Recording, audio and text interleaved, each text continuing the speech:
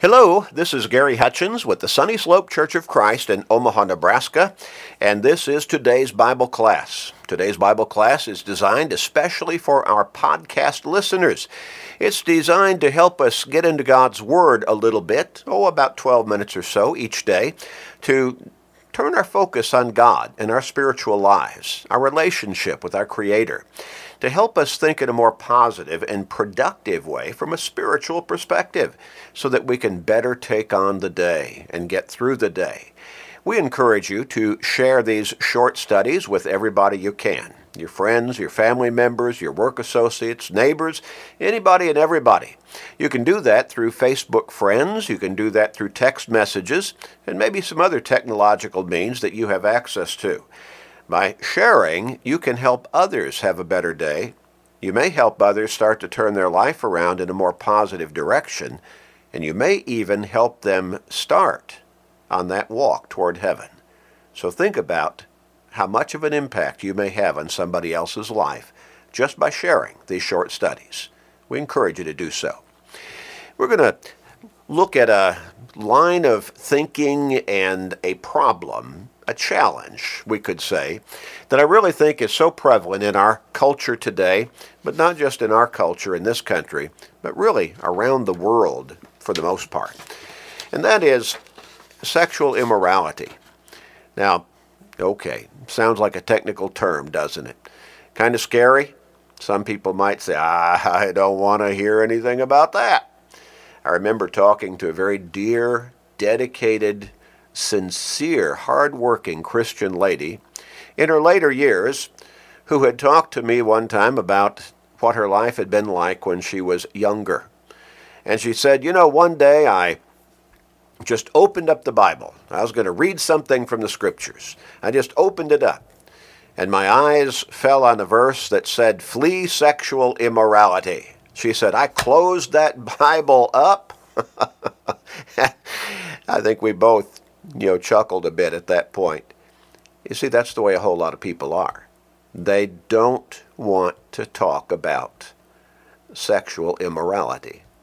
And it is all around us. It is a temptation that is constant and recurring in our life today. It really is.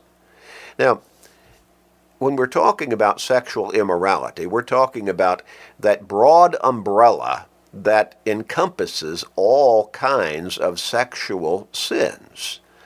And when we're talking about sexual immorality, we're talking about sexual sin. And again, it comes at us from different directions through different temptations, and it can be committed in different ways and different expressions, but it's there.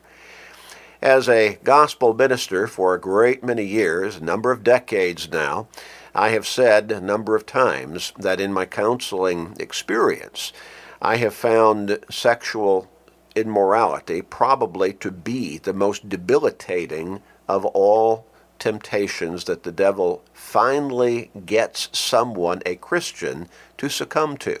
But it's not just a Christian, it's even those who have yet to become Christians. When he can get them through that sin of sexual immorality, boy, it's almost like it's overwhelming for so many people. They seem like they have a very difficult time overcoming that particular temptation and sin. Now, the word debilitating means really, basically, you could say handicapping. I've seen Christians who were dedicated, longtime Christians, sincere, maybe even hard-working Christians, who fell into the sin of some kind of sexual immorality, and it was like just a switch in their life turned off. And they turned away from their God in faithfulness. Now that's how dangerous this particular line of sin is. I want us to look at a particular case that we find for us, laid out for us in the Scriptures, and that is in 2 Samuel chapter 11. And it deals with David. David, who was a great man of God from a basic perspective. And yet David fell into this very sin. We're not going to read the entire 11th and 12th chapters. I just really want to start with a few verses in chapter 11, beginning with verse 1. So here's the account. It happened in the spring of the year, at the time when kings go out to battle, that David sent Joab and his servants with him and all Israel, and they destroyed the people of Ammon and besieged Rabbah. But David remained at Jerusalem. Now, the first thing that we might note is that it would have been normal and natural and perhaps even, well, living up to his responsibility to be out there in battle with his army. But instead he sent his chief general, it would seem, Joab, and so he took the army out there and they went to battle against a foreign power. But David stayed home. He stayed home in Jerusalem. As the king, again, it would have been natural and probably responsible for him to be right there in the battlefield with his warriors. But instead, he stayed home. Well, someone has said idleness is the devil's workshop. Now, I'm sure he wasn't just sitting around the palace with his feet up all day long, every day, but still, it would seem that from a natural and responsible perspective, he probably was not where he should have been. The next verse goes on and says, "Then it happened one evening that David arose from his bed and walked on the roof of the king's house, and from the roof he saw a woman bathing, and the woman was very beautiful to behold." Now, we're talking about a different part of the world in a different time. There was no air conditioning. And so one evening, maybe David had a hard time sleeping. I don't know. Maybe it had been a hot day and he was just walking out on the roof, which would have been probably a pretty normal practice in the cool of the evening. And from there he saw a woman who maybe she was doing the same kind of thing, but she was going farther than just taking a walk. She was, in an exposed way, bathing. Now, for anybody from a higher perspective, a higher vantage point, looking in that direction, they could undoubtedly have seen this woman who was bathing and exposed physically from whatever perspective they were looking from. David saw her doing exactly that. Verse 3 goes on and says, "So David sent and inquired about the woman. And someone said, 'Is this not Bathsheba, the daughter of Eliam, the wife of Uriah the Hittite?'" It's interesting that her husband was actually a soldier in David's army. And as such, he was on the battlefield at that very time. Then David sent messengers and took her, and she came to him, and he lay with her, for she was cleansed from her impurity, and she returned to her house. And the woman conceived, so she sent and told David and said, "I am with child." Well, interesting account. Now, if you read further, you can read through the rest of chapter 11 and chapter 12. We may come back and pick up excerpts from those chapters, but I don't want us to belabor too much in going through those because I want to make some points and understand some things. There are times in life when a split second can make or break the balance of a person's days, at least during that particular period of time. Maybe even it can change their life. Just a split second. A decision that's made in the heat of a moment can forever change a person's course of life. Now, our preparation for those moments makes the difference. Are we prepared or are we unprepared? Because those particular temptations or decision-making moments are going to hit us one after another through life. If we have properly trained our minds and developed our characters, then we are able to make wise decisions and live without regrets.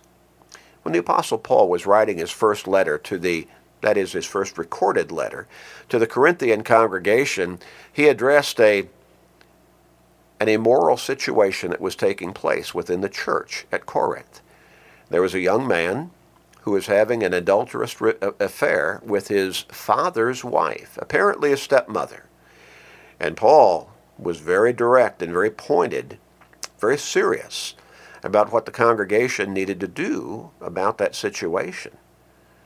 He basically told them, you need to withdraw your fellowship from him. You need to shake him to his senses so that he does not continue in this kind of relationship. You need to help him come to the point where he realizes he needs to repent. Well, in 2 Corinthians chapter 7 and verse 10, we read that Paul, in his second recorded letter to that particular congregation in Corinth, that he addressed the kind of sorrow that a person needs to have. Now, in verse 10 he said, "For godly sorrow produces repentance leading to salvation, not to be regretted. But the sorrow of the world produces death." A whole lot of people do things they know they should not be doing, and they become sorry for doing those things. But they never stop doing them. They just keep going back on an ongoing basis, a repeated basis, and do the same things over and over again, and they still get sorry about it. But what Paul addresses here is that there needs to be what he calls godly sorrow, sincere, soul-searching sorrow, and that's repentance. That kind of sorrow leads to repentance. The sorrow that would be normal in the world, that might not change the person's life at all. They're just going to be sorry. But godly sorrow produces repentance, which is a changed life. Now that kind of lays the groundwork for what we're going to be talking about through this particular series of studies. Let's pray together.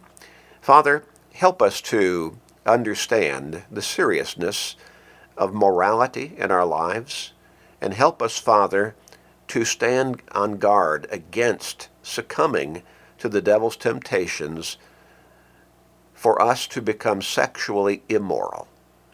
It can be so weakening to our spiritual life, and ultimately it can condemn our souls for all of eternity if we do not repent.